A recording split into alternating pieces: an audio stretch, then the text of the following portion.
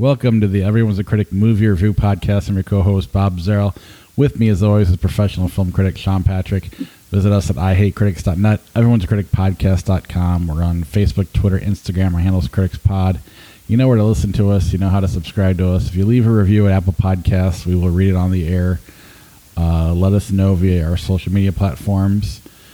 Patreon.com/CriticsPod. The best way to help support the podcast. And then our TeePublic link is at IHateCritics.net. If you click on the TeePublic link, you can get some of our merch, or just go to TeePublic.com and search CriticsPod. It's a lot quicker than the first time I did this. For those of you listening at home, I forgot to hit record, so we had to start over. But all I did was the intro when I caught it, so we're good. Sean, we went to Milwaukee to see Clerks 3 with Kevin Smith. How did that go?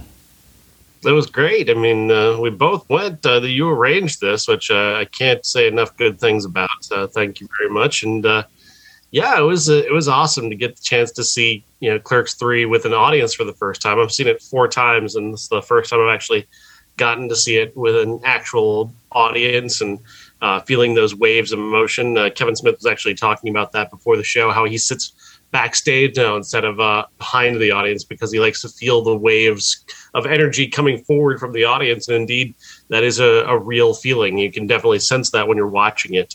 Those waves of laughter and emotion that come from that movie. It is such an incredibly emotional film, and all that happens in it. For those who haven't seen it, I still want you to see it. So I don't want to say anything yet, but. It was amazing, and Kevin Smith afterwards doing the Q&A talked about what Clerks 3 might have been, which is not a story I'd heard before. Had you ever heard that story before? I did not hear it in that great of detail. It was way more than... I just knew it was more negative, and he was definitely pissed off when he wrote it. Even saying that, you would never guess where he was going to go with it. Yeah. I'm glad we got the movie we got. I'm sure he would have found a way to make that entertaining, but I don't think he could have topped Clerks 3 in terms of what it was. It definitely was more personal to him than even Clerks 2. I think he even mentions that on stage when we were doing the Q&A. Since he quit doing Clerks, or since he stopped being a clerk, his life has been in Hollywood, so he doesn't have that many experiences, and a lot of times he was just making stuff up and doing a great job of it. But you look at Chasing Amy, where he definitely had stuff there that came from real life. Dogma came from real life, and even like Jersey Girl. But here, it's again from real life, and he hasn't done that in a long time, and it was really cool to see it with an audience. And with that audience, I normally hate people screaming and cheering at the screen, but the reason I hate it is because the director is not there, or the actors aren't there. The director was here, and It was magical. I mean, it was just, you could feel every emotion from the entire crowd. We had pretty, kind of in the middle seats, and you could just feel the energy passing by us to get to the screen. It was a very cool experience. It made me love the movie that much more, and then to just see how down to earth Kevin Smith actually is. We stuck around for the meet and greet, and he came by, looked us in the eye, made conversation with everybody, and just, I don't know, it was really something else. I love Kevin Smith that much more because of how cool this whole event was.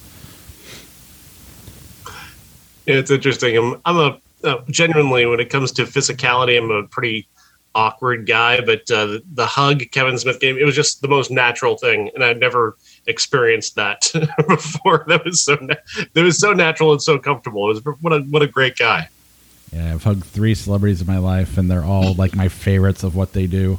It was just kind of cool to, and he I don't know, he just instantly took any level of uncomfortability, because neither one of us are that comfortable in these scenarios, and he immediately just, I don't know if he's sensitive, if he did it for everybody, but regardless, he just cleared the air. I don't smile well in photos, and instantly he says something funny, and I start busting out laughing, and I can't control it. I'm trying to look serious, and I can't help but laugh because it was just funny. I don't know. I'm just really impressed with the whole thing, and he gives a great meet and greet. I highly recommend. It's not overly expensive. It's worth, if you have the extra money to do it. I definitely say it's worth it, especially if you're a Kevin Smith fan. It really was a fun night, and it was. I don't know. I did not get tired on the way home. Even when I dropped you off, I still had another hour, and I was still flying high, and that was a cool feel. I haven't been able to stay awake like that, till 3 a.m. in a long, long time. Thank God for daylight savings time. It was so much fun, and he's just such a great guy. Just such an amazingly good guy, and that's definitely an experience I would recommend anyone have, is seeing Kevin Smith live. His Q&A is just incredible, and his detailed answers to everybody is just incredible. I cringed a lot during the question and answer because people tend not to know just how to ask a simple question. Well, I get embarrassed for people. Yeah. And again, he does a great job of making them feel comfortable, letting them get their point across, even when they're rambling a little bit. He gets them through it, and it's, I don't know, it's just way better than, he could sit and heckle all of them if he really wanted to. And I think he picks and chooses when the time is right. He can tell who can handle it and who can't. But the whole thing is, what did we get? 5 questions, maybe 6. It wasn't a lot. 2 hours worth of questions. And that Clerks 3 description he gave it. He took us through the entirety of what Clerks 3 would have been maybe 10 years ago before his heart attack, and it was detailed, and it was like watching the movie. Right. It was. I want to say he must have been in the Red State of mind when he wrote this one, or not that far away from Red State, because it was pretty dark, some of the things that happened in it. Lots of insight. He's incredibly insightful and genuine. Genuine is the perfect word. He's aware of his audience without being egotistical. He genuinely appreciates everything about his audience. And he made Clerks 3 for us. There's fat on it that we all love. It doesn't take away from the movie. I recommend being a Kevin Smith fan. I can't say it enough. And he liked your shirt. Oh yeah, I had an Everyone's a Critic shirt on, and he walked by and he just kind of go like kind of one of those laughs, and then goes, "That's funny." And then he walked next, and then he walked to Sean and talked to Sean a little bit, and then he kept moving on. But it was really cool. That was definitely a highlight for me. All right, let's get on to the episode. As much as we could have just taken a recorder and talked all the way home. It would have been more for us, though. I don't know if the audience would have cared. Anyway, let's start with this week's episode with Weird, the Al Yankovic story.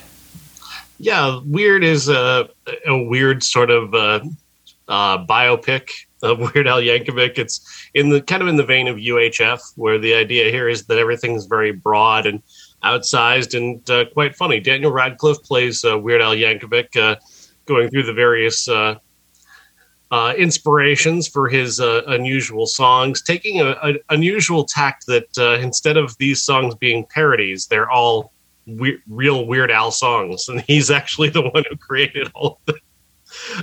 It's very funny in that way. There's a lot of really great and funny scenes in this movie. There's a standout scene at a pool party where Weird Al is challenged to create a parody song on the spot of a Queen song, and that's where he comes up with Another One Rides the Bus, and it's very, very funny. It's kind of in the vein of a West Side Story showdown, which I really loved. Jack Black has a great cameo in that scene as Wolfman Jack, of all people. Rainn Wilson's in there as Dr. Demento.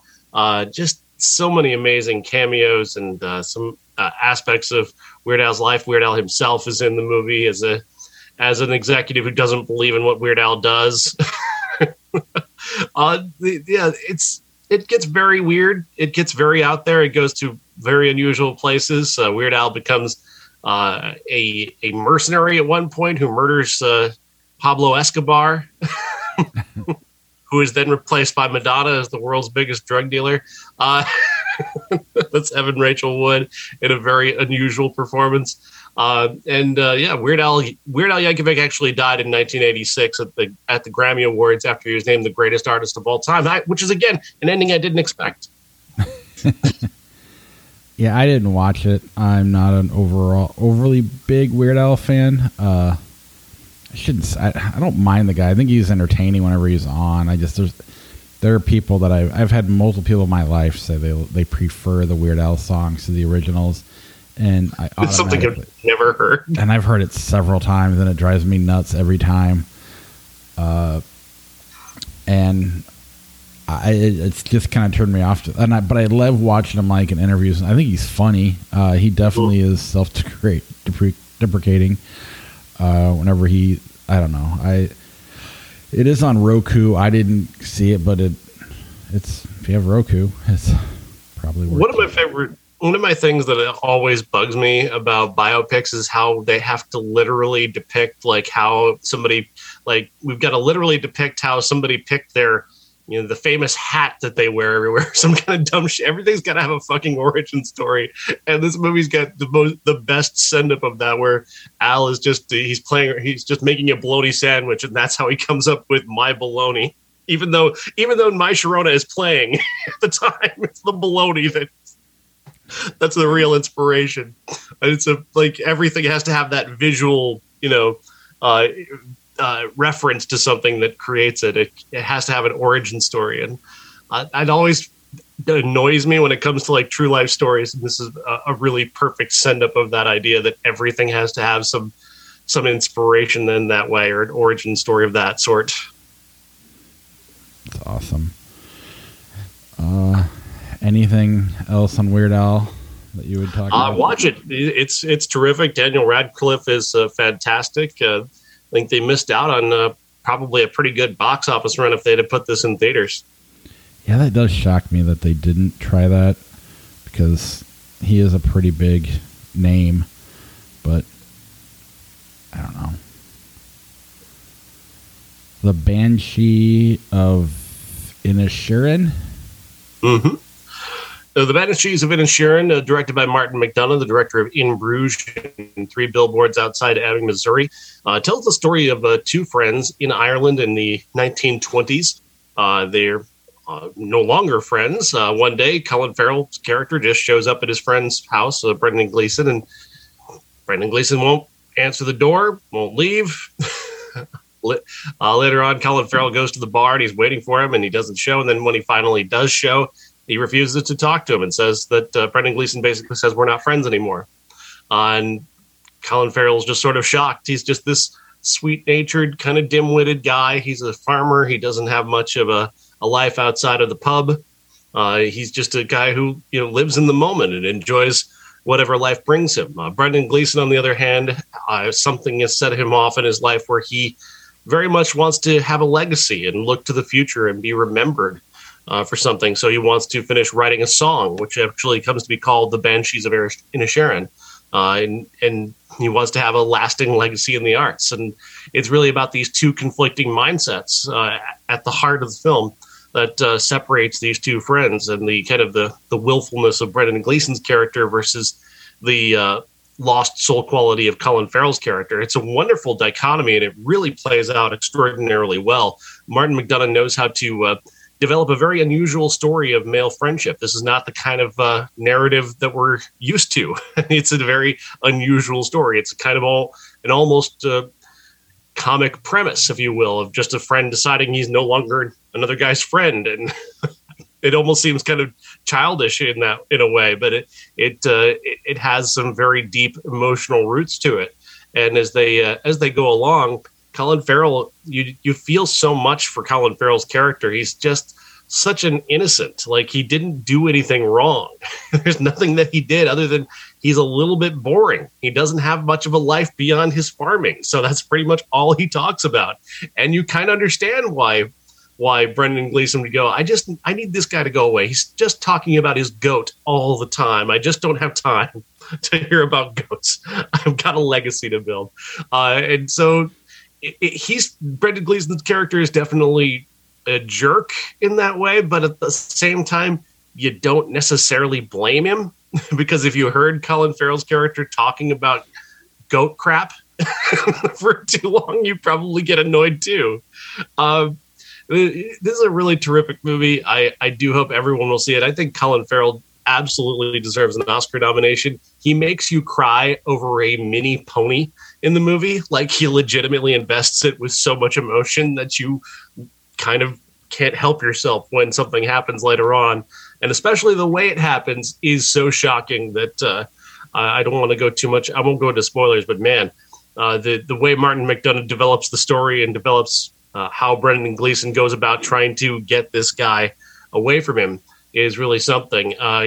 Carrie Condon is also in the movie as Colin Farrell's sister. She's very loving and protective, but she's got her own life, and she's thinking about leaving this island that they're on. And that's the thing. They're on an island off the coast of Ireland that is not very large. So there's like one pub and there's really not a lot of other people around. So for you to decide that your one friend is no longer your friend anymore is a pretty big deal. It's the thing that pretty much everybody on the island is going to talk about. And it leaves a lasting mark on both men. That's awesome. I can't wait till this is available to stream. It sounds fantastic. It really is. It's such it is a comic, but also very dark at times, and it goes to places that you just don't expect. And there's no typical beats, no romance at all. Just these two guys in this conflict. Awesome. What about Armageddon Time? Armageddon Time, it comes from director James Gray, and it stars Anne Hathaway along with a newcomer by the name of Banks Rapetta, who plays a young boy, a young version essentially of James Gray, growing up in New York in 1980. He's attending public school, and he makes friends with a kid played by Jalen Webb, a black kid in his class who is the constantly undermined and attacked by everyone, whether it's fellow students or by even the teacher of their class, who continuously blames this black kid for everything that happens. So Banks Rapetta's character becomes his friend, and they develop a nice friendship until one day they get caught smoking weed in the bathroom, and Banks Rapetta's character gets pulled out of public school and put into a private school, and has to determine whether or not he can remain friends with his former friend from his old school. At the new school, he's in a very different environment amongst very, very rich people, including, for reasons that the movie doesn't really have much of an explanation of, the Trump children are there. The sons of Donald Trump are at this school, and we see them saying horrible things about black people and using the N-word, and really kind of drawing themselves out as sort of villains in this story, even though they're not necessarily big characters. The other big character in the movie is Anthony Hopkins as the grandfather of Banks Rapetta's character. They're very close together. He's rather woke for a 1980 character, for a character set in the year 1980. But nevertheless, he tries to get Banks Rapetta to remain friends with, not lose his roots, and reminds him of the struggles that his family has been through, as Anthony Hopkins' character is a survivor of the Holocaust, and they are a Jewish family that came to America and changed their names and kind of hid out in public who they are, but they still celebrate Jewish traditions. Anne Hathaway is pretty terrific as the mother character. Jeremy Strong plays the father character, and they both deliver really strong performances, but I'm just not sure what it is that James Gray is going for in the end. What is it that he's trying to say in the end? The young man, Jalen Webb, is a nice actor, but his performance is very functionary to this white character. And he doesn't really develop any dimension of his own. And that's really a big problem. If you're going to have this character who is so essential to this plot, he should be more than just merely functional. and he seems to function as this almost magical character on hand to teach a lesson to this young white character. And that's really just a bad approach, in my opinion. And this movie kind of left a bad taste in my mouth in that way. A lot of people really do like it. A lot of people have found something in it that they truly do appreciate. And I think James Gray is an amazing director. But I really, if he was looking to, I guess he's looking to kind of take a couple shots at Trump, and they do land a little bit in terms of, taking shots at the very, very rich and how completely out of touch they are. But it doesn't really have anything to do with the main story. They're just punches thrown that maybe have something behind them, but don't have anything, again, to add to the story of these two young men, Jalen Webb and Max Rapetta. Yeah, it sounds. I didn't watch it, but I talked with you extensively about it. That just sounds distracting, when a movie does something like that, where it, just goes out of its way to take a shot at something. There's better ways to do it, and sometimes Hollywood goes a little overboard with their agenda, and which actually sets any agenda back a little bit when they do that. And it sounds like maybe this movie might have done that a little bit.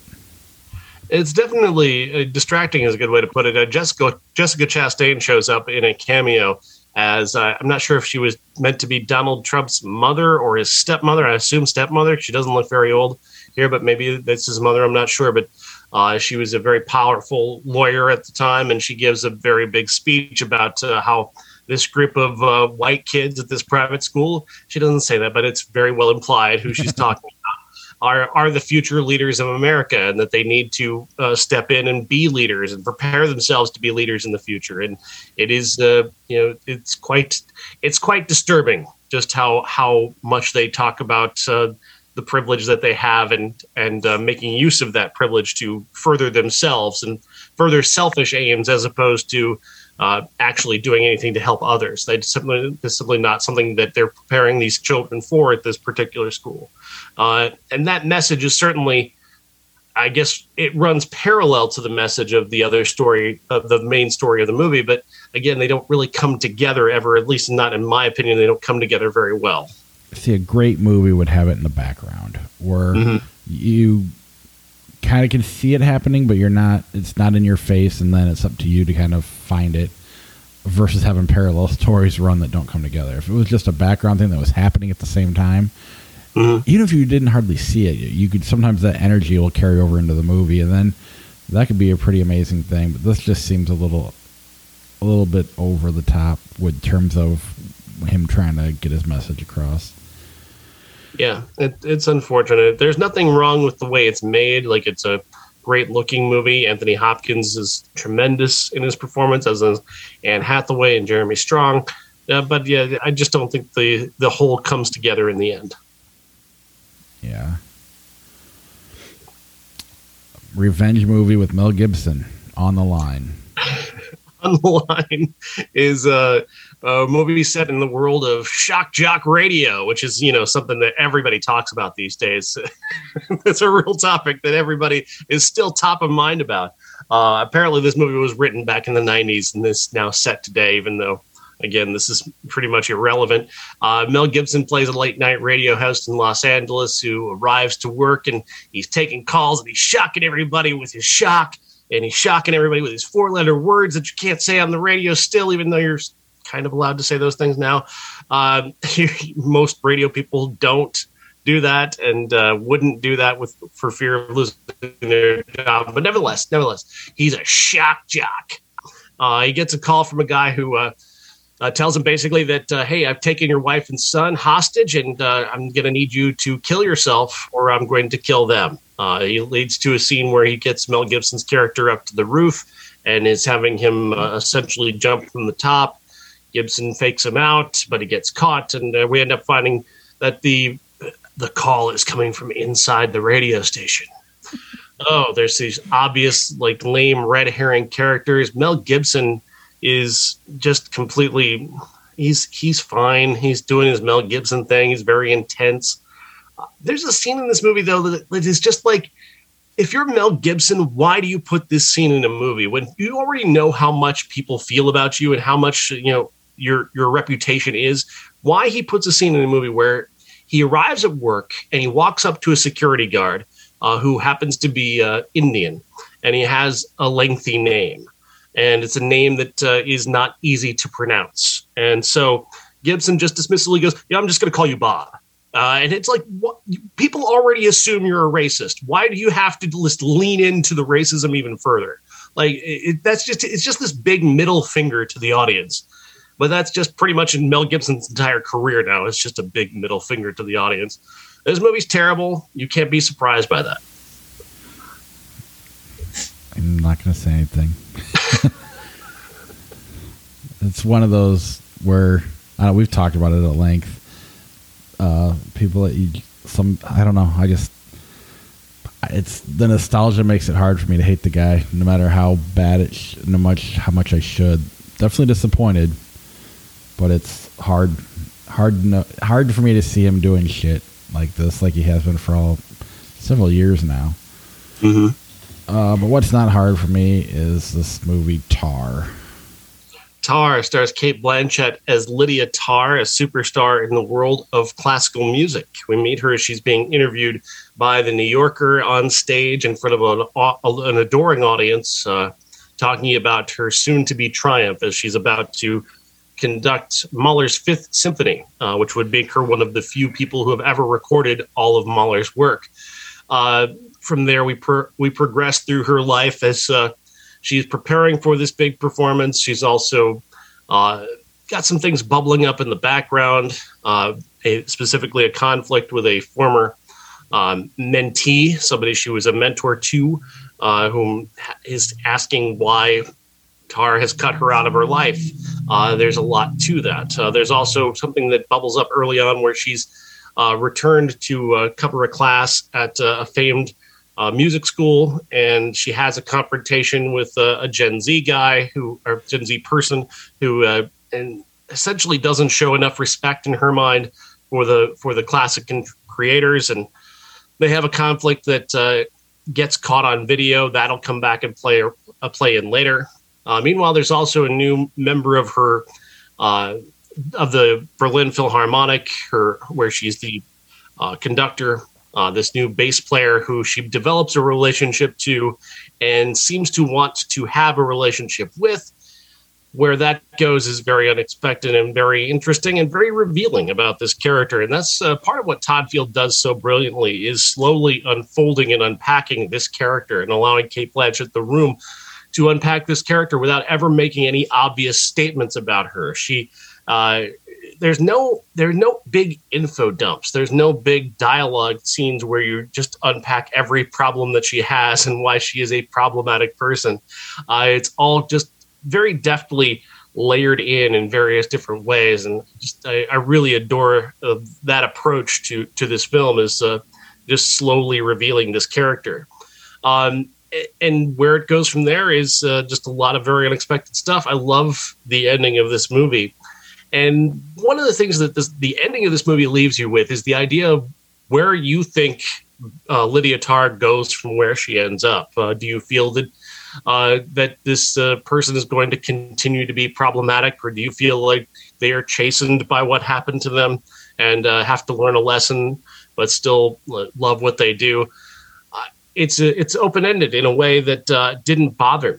And I really loved that. But I really loved everything about this movie. I think Cate Blanchett cuts an incredibly compelling character. This is one of the best, if not the best, performance of her career. And that's saying a lot because she's won 2 Oscars for Blue Jasmine and for Elizabeth. And she's just awesome. She's just awesome in everything she does, and she's awesome here. Oh, yeah, I agree with you on that. I think, like, sometimes she has a little Daniel Day-Lewis in her, and it kind of turns me off. But here was like perfect. It was like the perfect. It wasn't over the top, in a distracting way. And there's been times when she's been over the top and won Oscars, so it's just not my cup of tea. But here it's perfect. And Todd Field, after I'd never seen one of his movies as far as I know until this week, and that guy writes or directs problematic people better than anybody else. It's he does such a good job of making them people and not just a terrible person. It's, speaking of Daniel Day-Lewis, I think, who's that director? I half hate, half love, Magnolia and all those. P.T. Anderson. He did one where was it some fashion industry one where Daniel Day-Lewis, which the guy was he was just a hateful, horrible person, and it wasn't written well. I don't know. It just bugged me. It wasn't fun to watch. It was just nothing to it. This is interesting, way more interesting the way he unpacks this and what happens to her and how she handles it is just, this is a 2 hour and 40-minute movie, and the whole time it flies by and I'm just watching it come together, and you see the humanity in a problematic person, and I know that can turn people off, but the way Todd Field does it, I don't think is a turnoff. I think it's really effective, and I really like this movie a lot. It is, it is. I don't want to overstate it because it's been a fantastic year, but it is a phenomenal movie with a fantastic ending. Indeed, yeah. The ending is something special, and that's the thing, is that his approach to being non-judgmental is very important here, because it's up to you to decide how you feel about it, just as it would be up to you to decide how you feel about any supposedly canceled person or whatever terminology you want to use. It's entirely up to you how you feel about that. Should there be a path to redemption for someone? Should there be a way for them to return to what they do after they've done something perhaps objectionable? But how objectionable was what they did, and what is the level of? It's not like she committed a crime. But she did do awful things. There's also a little bit of unfairness. So it's very fair to the character and to the story, but it doesn't come down on either side. It is entirely on you to decide how you feel about this, and that is a tightrope walk that not many directors can pull off. Most of the time, I think I'd be very upset with a director who refuses to make a decision in the end. But I was fascinated by the choices that Todd Field made here. On top of which, he has this tricky thing where he's put a lesbian character, a female character in this situation, as opposed to what we would assume someone would put in this situation, which would be a male character. And that actually serves the purpose of removing the immediate judgment that you might have of the guilt or innocence. If this were a male character, I think everyone would go immediately, this person is even not merely problematic, they're a problem. They're like a borderline criminal. They get compared to every other guy who's ever been accused of something bad, and it immediately sets you on a path towards making up your mind ahead of time. Making this a not just a female character, but a lesbian character is definitely a dicey situation. It puts you in another situation where you're kind of wondering if you're demonizing, sort of creating a female predator, female lesbian predator, which of course is a trope from the 80s that is really awful. But he sidesteps that so brilliantly, and all the minefield that you might think is in this, he manages to get around by telling a very good, very fair story. Yeah, and like Wolf of Wall Street is a movie I did not like. Everything was executed fine. Hated the character and couldn't get into the movie. This all the negativity with her, like he's not making excuses for. He's just showing you how the decisions come about, and it's very realistic. And not that I want to watch every canceled person's life story, but it does put some of that stuff in perspective, that not all people, nobody is 100% bad or 100% good. It doesn't mean I don't like people, but everybody has a little bit of both. Sometimes you make decisions that are unforgivable, but here, there's definitely, it's almost like addiction level things that go on in their life. And again, not that they're making excuses for it's played out in a very, very realistic, very human way, and I just found the whole thing fascinating.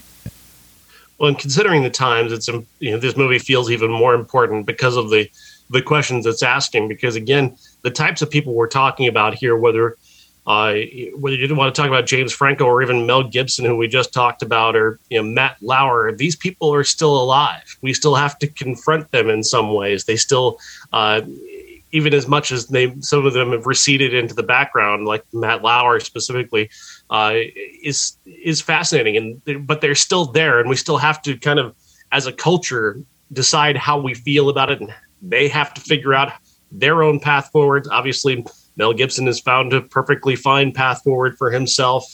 Louis C.K. is still very much working, and even according to the Grammys, still somehow relevant.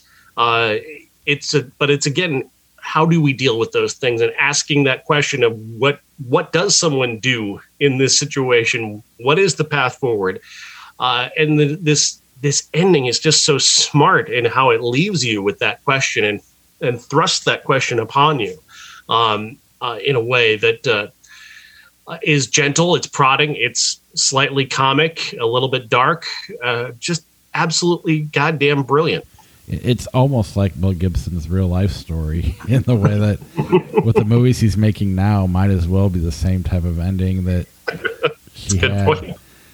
I don't know. I don't want to say everybody should go see it, but I think if you're a fan of movies and especially acting, this is a must see.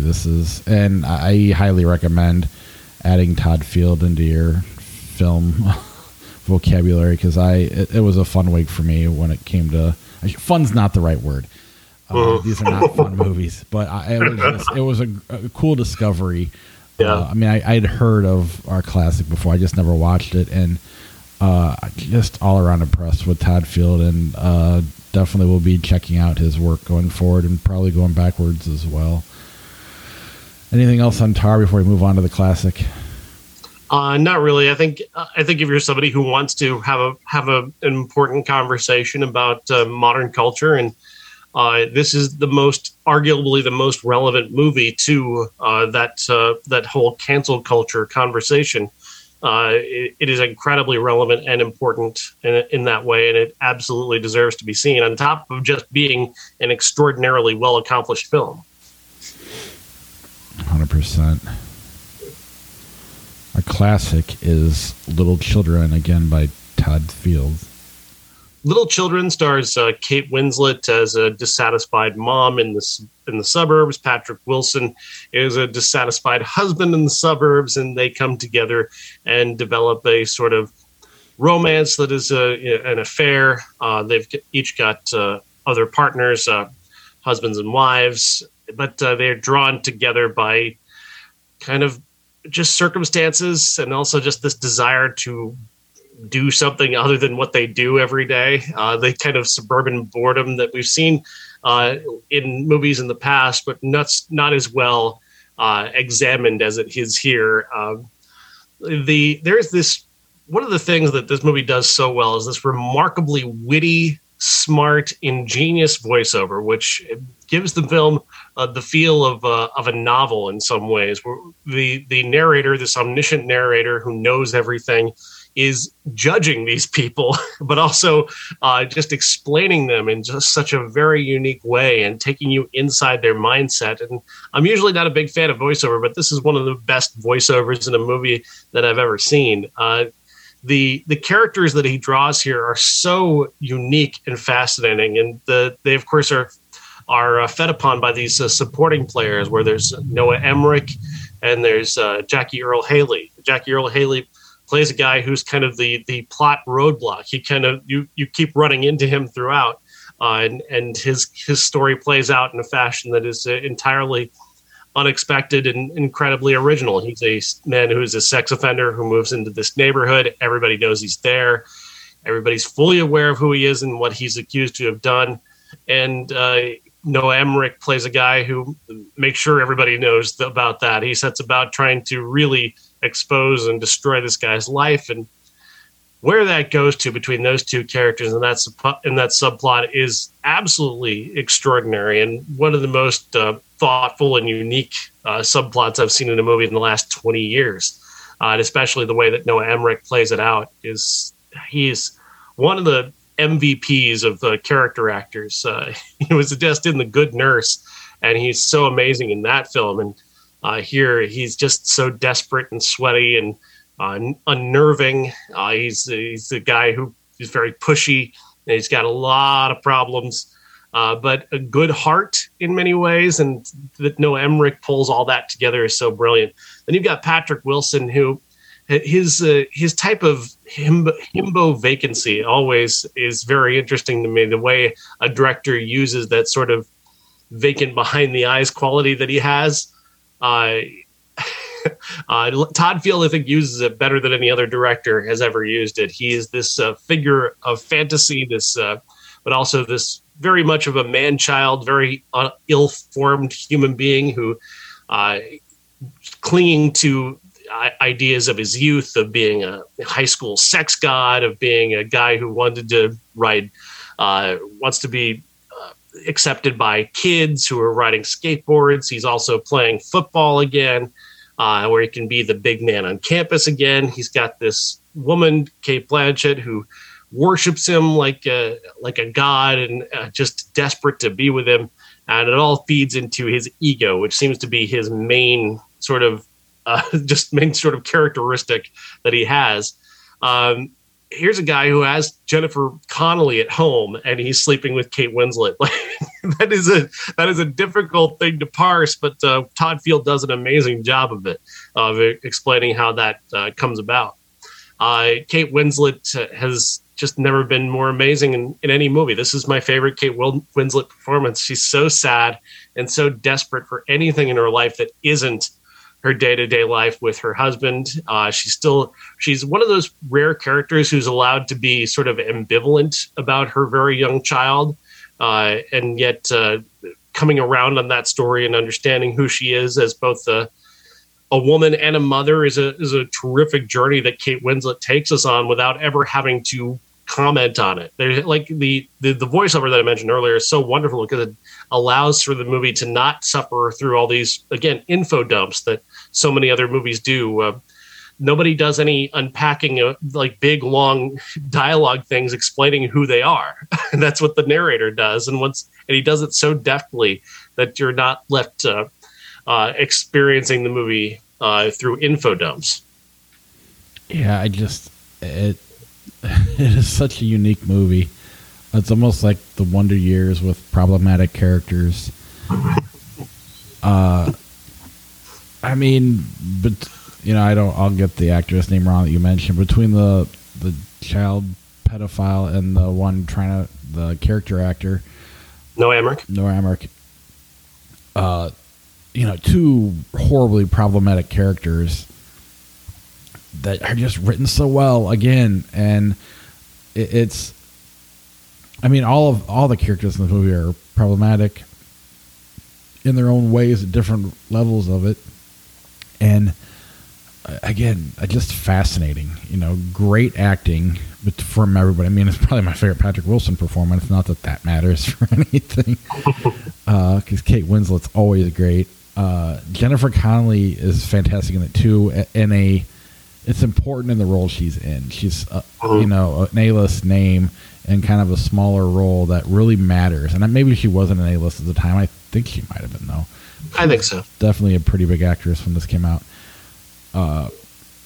Just all around, again, another 2 hour and 40-minute movie or something like that, maybe 2:30. And it's just interesting. Just well done. I don't know. It makes your head go in places that it doesn't naturally go. Yeah. And that's what I'm really impressed with Todd Field as a director, and I'm happy to have had this experience with these two movies this week. I'm happy for you that you still have In the Bedroom to go with Sissy Spacek and Tom Wilkinson. I think that's awesome that you still have that one. That was his first one, and it's the equal to both of these as well. Yeah, just absolutely. Again, not must-sees for everybody because most people don't have the patience for it or even the interest. But if you love movies and performance and just well-written characters, I don't know. and again, it's a recency bias. I don't know anybody who writes a problematic character, a realistic problematic character, or directs them as well as Todd Fields does. I mean, it really is something that I haven't really seen. You know, obviously if you're Travis Bickles and whatever, but that's different. This is like real life, and I don't know, just impressive all around. The wealth of empathy he has for extraordinarily flawed people is pretty special. It's in a world of black and white, Todd Field embraces all of the gray and forces you to confront it. He forces you to confront Jackie Earle Haley's character, who is a sex offender, as a person, and you have to see his life as it is, and the compulsions that he lives with, and his mental illness, his day-to-day life with his very protective, very loving mother. You're forced to be in his space and deal with him. Whereas, you know, in regular life, we all kind of push those people aside and try, you know, out of sight, out of mind, try not to think about it, that they have daily lives, that they still have to go to work, that they still have to, you know, try and find a place in the world, even as they have this compulsion, this evil compulsion that they have. He's a character who is not apologetic, but he's also incredibly damaged and broken mentally. And the way that Noah Emmerich's character sort of takes all of his problems and focuses them on this sort of superhero idea of himself to protecting the community from this guy who may or may not be an actual problem. It puts a focus on both of them that is so unique and fascinating and caring. He cares about these characters. He invests in these characters, and he forces you to confront these characters that you don't want to confront. This movie does right everything Crash did wrong. You know, this is an ensemble movie with multiple storylines going on that intertwine, and just impressive is the only word I can think of. It really is just great. And the title, too, is spectacular. It's a literal title, obviously, because there's little children in the movie, but it's also because everybody in the movie is a child seemingly satisfying their very base needs. And that's every character in the movie is going for the very basic thing. And it's that reminder that so few movies are capable of, that they're really, as much as there are adults in the world, there really is nobody who knows anything. Right. And that's the part of growing up that you have to slowly realize, is that no one knows anything.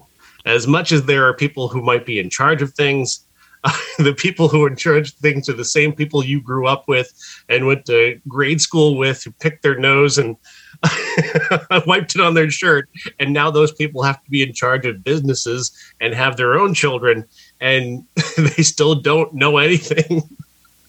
It's 100% true. You know, you grow up and your parents are always like, someday you'll understand. And what you learn and you understand is that we're all idiots, including your parents. They're not on the pedestal we put them on. It's, I don't know. Just everybody just lives for those little moments where they can please themselves, you know, and that's what the characters of Kate Winslet and Patrick Wilson are doing. Are just, you know, they're satisfying their basest desire. They want sex, and they're going to have sex, and they're going to figure out ways to continue to have sex because it's fun, and it's better than anything else they could be doing. And they feel like, again, they feel like kids again. They're you know, middle-aged people who get to feel like children again. That's everything that Patrick Wilson's character does, is about feeling young again. It's you know, he doesn't want to become a lawyer, so he keeps avoiding taking his bar exam because that means, you know, doing a grown-up thing, and he doesn't want to do that. He wants to play football and ride skateboards and have sex with some girl that worships him. And she just wants to escape from being a mom and having the responsibilities of being a mom. And they just provide such a perfect port in a storm to each other, which is perfect because they have sex for the first time in a storm. That scene where she walks in on her husband on the internet. Oh, man. What a scene. Yeah.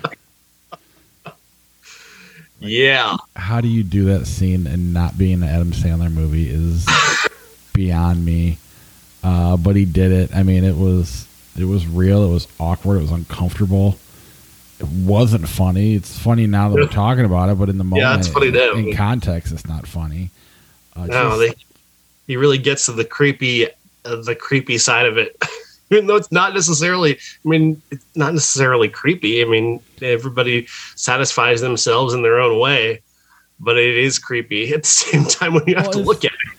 Right. Nobody really gets to be watched when they do stuff like that. Yeah. And, that's a interesting thing as an actor. I'm sure it was written on the page. It wasn't something he decided, well, this is what I do. It was.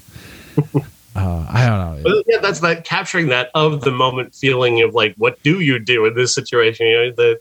Her husband character is trying to satisfy himself watching pornography on the internet, and his wife walks in, and what does she do? And it feels so immediate and so of the moment. Kate Winslet, how she reacts, she already has a relatively low opinion of her husband, and now here he is with panties on his head jerking it, and she just like, yeah, this is not what I signed up for. But at the same time, yeah, it's just, I don't know, it's just a very real moment. Yeah. The whole movie is, and I can't recommend it enough. That is all of our movies this week outside of the movies from 92. Did you watch Passenger 57 or Jennifer 8? I have a strong feeling about both those films. Jennifer 8 is one of the grossest, most disgusting movies ever made, and deeply, desperately problematic and wrong, in which Uma Thurman is a blind woman who is menaced by a serial killer, and it's extraordinarily gross and exploitative and mean-spirited and just really, really awful and an embarrassment to everybody who was involved with it. Passenger 57, on the other hand, is a wonderful guilty pleasure of a movie. When you get to that moment where Wesley Snipes says, "Always bet on black," boom, done, I'm in. I love this movie. And white kids have been saying that forever since that movie. It's so perfect. It's cheesy as hell, but it is so enjoyable. It's cheesy in all the right ways. Yeah. Before we get to Flick Chart, let's go what we got next week. We got Wakanda Forever, Paradise City, Ebola Homes 2. Enola Holmes. Ebola? That's what it said on his Facebook. It's Enola Holmes 2. Okay, my notes said Ebola. My fault. And Falling for Christmas are coming out next week. Right.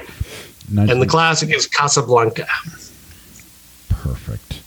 1992, Dracula and Love Potion number 9 came out as well.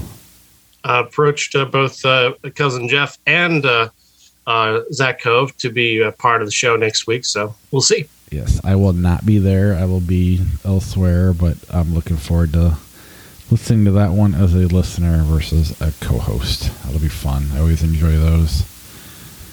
All right, let's head over to Flick Chart and let's see here. I could pull up our messages just to see if you wrote Ebola Holmes. And I'm not that petty. Just kidding. White Chicks, The Amityville Horror with Ryan Reynolds. White Chicks is scarier, but I'll take Amityville Horror, I guess. I think it's shorter. I just like Ryan Reynolds. Even when he's bad, I could take that for... There's some movies I don't want to... Anyway, forget it. I'll go to... wow, that sucked. Winnie the Pooh, Crocodile Dundee. I'm not sure if I know that one. Yeah, I don't know. Neither do that I. one. Their First Mistake, Crocodile Dundee. You don't know Laurel and Hardy? I haven't seen that one. 101 Dalmatians, the live-action kids movie in Crocodile Dundee. Crocodile Dundee, I guess. I'm not a fan of either one. I'm not passionate hatred or liking of either one of those. 16 Blocks, Analyze This. 16 Blocks. I like Analyze This. I just don't care for Analyze This.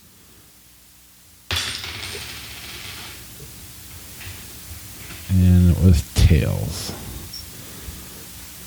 Analyze This. Wet Hot American Summer, It Follows. Wet Hot American Summer for me. I agree with you. It Follows was kind of a disappointment, mainly because of the buzz was so high for it. Mm-hmm. The Nice Guys or Ghost World. That is tough, man. Those are two really great movies. I'm gonna go Nice Guys. Yeah, I mean, I agree. I feel like it's like my straight white male choice. I think Ghost World's probably a better movie, but I could watch Nice Guys all day, every day. Away We Go, Spider-Man 3.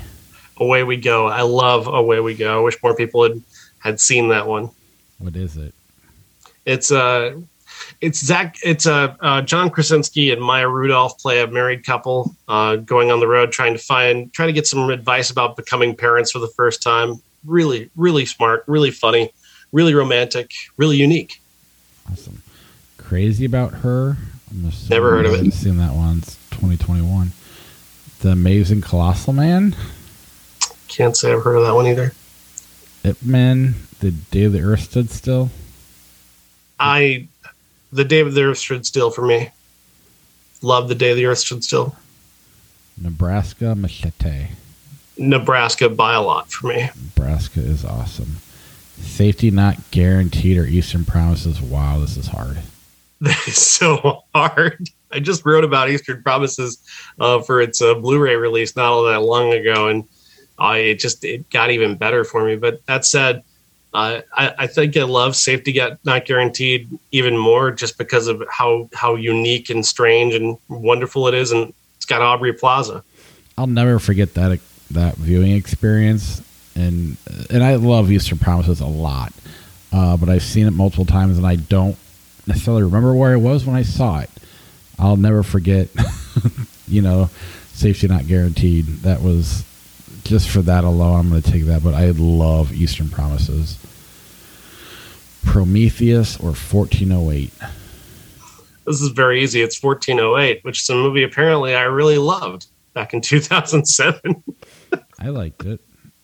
It's on the blog. The review's on my blog, SeanAtTheMovies.blogspot.com. And yeah, when I didn't remember that I liked it so much, but when I read the review, I'm like reminding myself, oh man, I really liked that. Mr. Smith Goes to Washington, Frankenstein, 1931. If it were Bride of Frankenstein, I'd probably go with Bride of Frankenstein, but I'm going to go with Mr. Smith over the original Frankenstein. I can go there with you. Venom, LA Confidential. LA Confidential. Agreed. The Matrix Resurrections, We Were Soldiers.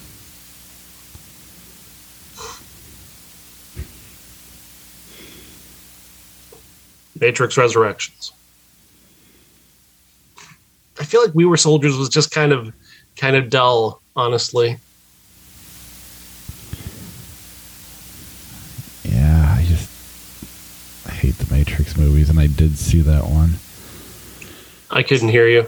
Oh, sorry, I was mumbling to myself. I just hate the Matrix movies, and I did see that one.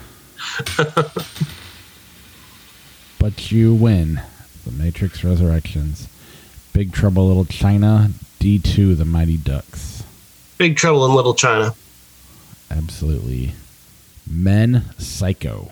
Give me a break. Come on.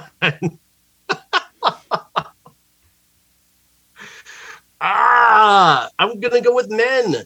I am. I know it's like kind of I've seen it more recently, but I think I really think in 50 years, people are going to be talking about Men. I'm going to go Psycho. I like Men a lot. There is just part of me that feels like a woman should have told the story. That's the only thing that holds me back on Men, is all. But, but Men wins with the coin flip. It is phenomenal. I don't want to take anything away from that movie. It is awesome. Empire Records, Death Becomes Her. Empire Records. Yeah, we're at that age. Maverick, Bridget Jones' Diary. Bridget Jones' Diary. Yeah, I'll go against Mel on that one. District 9, The Bad News Bears. Bad News Bears. Yeah. They heard us talking about Jackie Earl Haley. I gotta quit mumbling. Sorry. Bride of Chucky, Lost in Translation. Lost in Translation. Are you sure? Just Cause, The Great Outdoors. Just Cause. I find Great Outdoors to be obnoxious. I know a lot of people love it, but I'm not one of them. I kind of like Just Cause, if I remember. I haven't watched it since 95, but I remember enjoying it then. And Great Outdoors is like Weird Al for me. It's like everybody loves it, and it's like, really? We gotta watch that again? I don't dislike it. I just don't love it. Like I said, I find it obnoxious. Game Night, Mary Poppins. It's Game Night. Game Night's awesome. That movie's fucking hilarious. It is way better than it deserves to be. Star Wars, The Rise of Skywalker, Speed Racer. I love Rise of Skywalker, but it's Speed Racer for me. Speed Racer is desperately underrated. I haven't seen it, so I'll go with you. 1917, Moonraker. 1917. Yep. Knowing My Super Ex-Girlfriend. They're both awful. But Knowing doesn't have Anna Faris being abused behind the scenes, so I'm going to go with that one. Oh, that's right. I forgot about that. You told me that the other day. Yeah, I will go with you there. Friday the 13th, the final chapter is Sin City. Sin City. Frankenstein, 1931. King Kong, 76. Frankenstein. Yeah. Flight 93, The Santa Claus 2.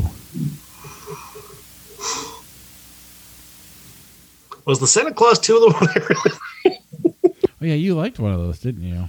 I did. I think I liked one of them. I think it was... Yeah, it's the Santa Claus 2. I'm going to go with that one. I'd rather watch it. Yeah. Bringing Up Baby, The Phantom of the Opera, 2004. Bringing Up Baby by a lot. Lady Bird, Real Steel. Lady Bird. Fine. I love Lady Bird. Parasite, Shazam. Parasite. 100%. Paranorman. Fuck that. Paranorman, The One. Paranorman. Agreed. E2 Mama Tambien, Marley and Me. I like Marley and Me a lot, but it's Y Tu Mama Tambien. That's a better movie. It's a masterpiece. Star Trek Insurrection, Bringing Up Baby. Bringing Up Baby. The Amityville Horror, 1979, Enter the Dragon. Enter the Dragon. Yes. Under Siege, Night of the Living Dead, 1970. Night of the Living Dead. 100%. King Cruel, The Lost Boys. King Creole, absolutely. I love King Creole. I hate Elvis so much. But you win. He's Justin Bieber of his time. Friday the 13th, Part 2, Ghost Rider. Friday the 13th, Part 2. Agreed. Angels with Dirty Faces, The Wolverine. I've not seen Angels with Dirty Faces. I've only seen the clip from Home Alone. Oh, yeah, that's that movie. Contagion, The Wolverine. Contagion. Spectre, Hook. Hook. Josh.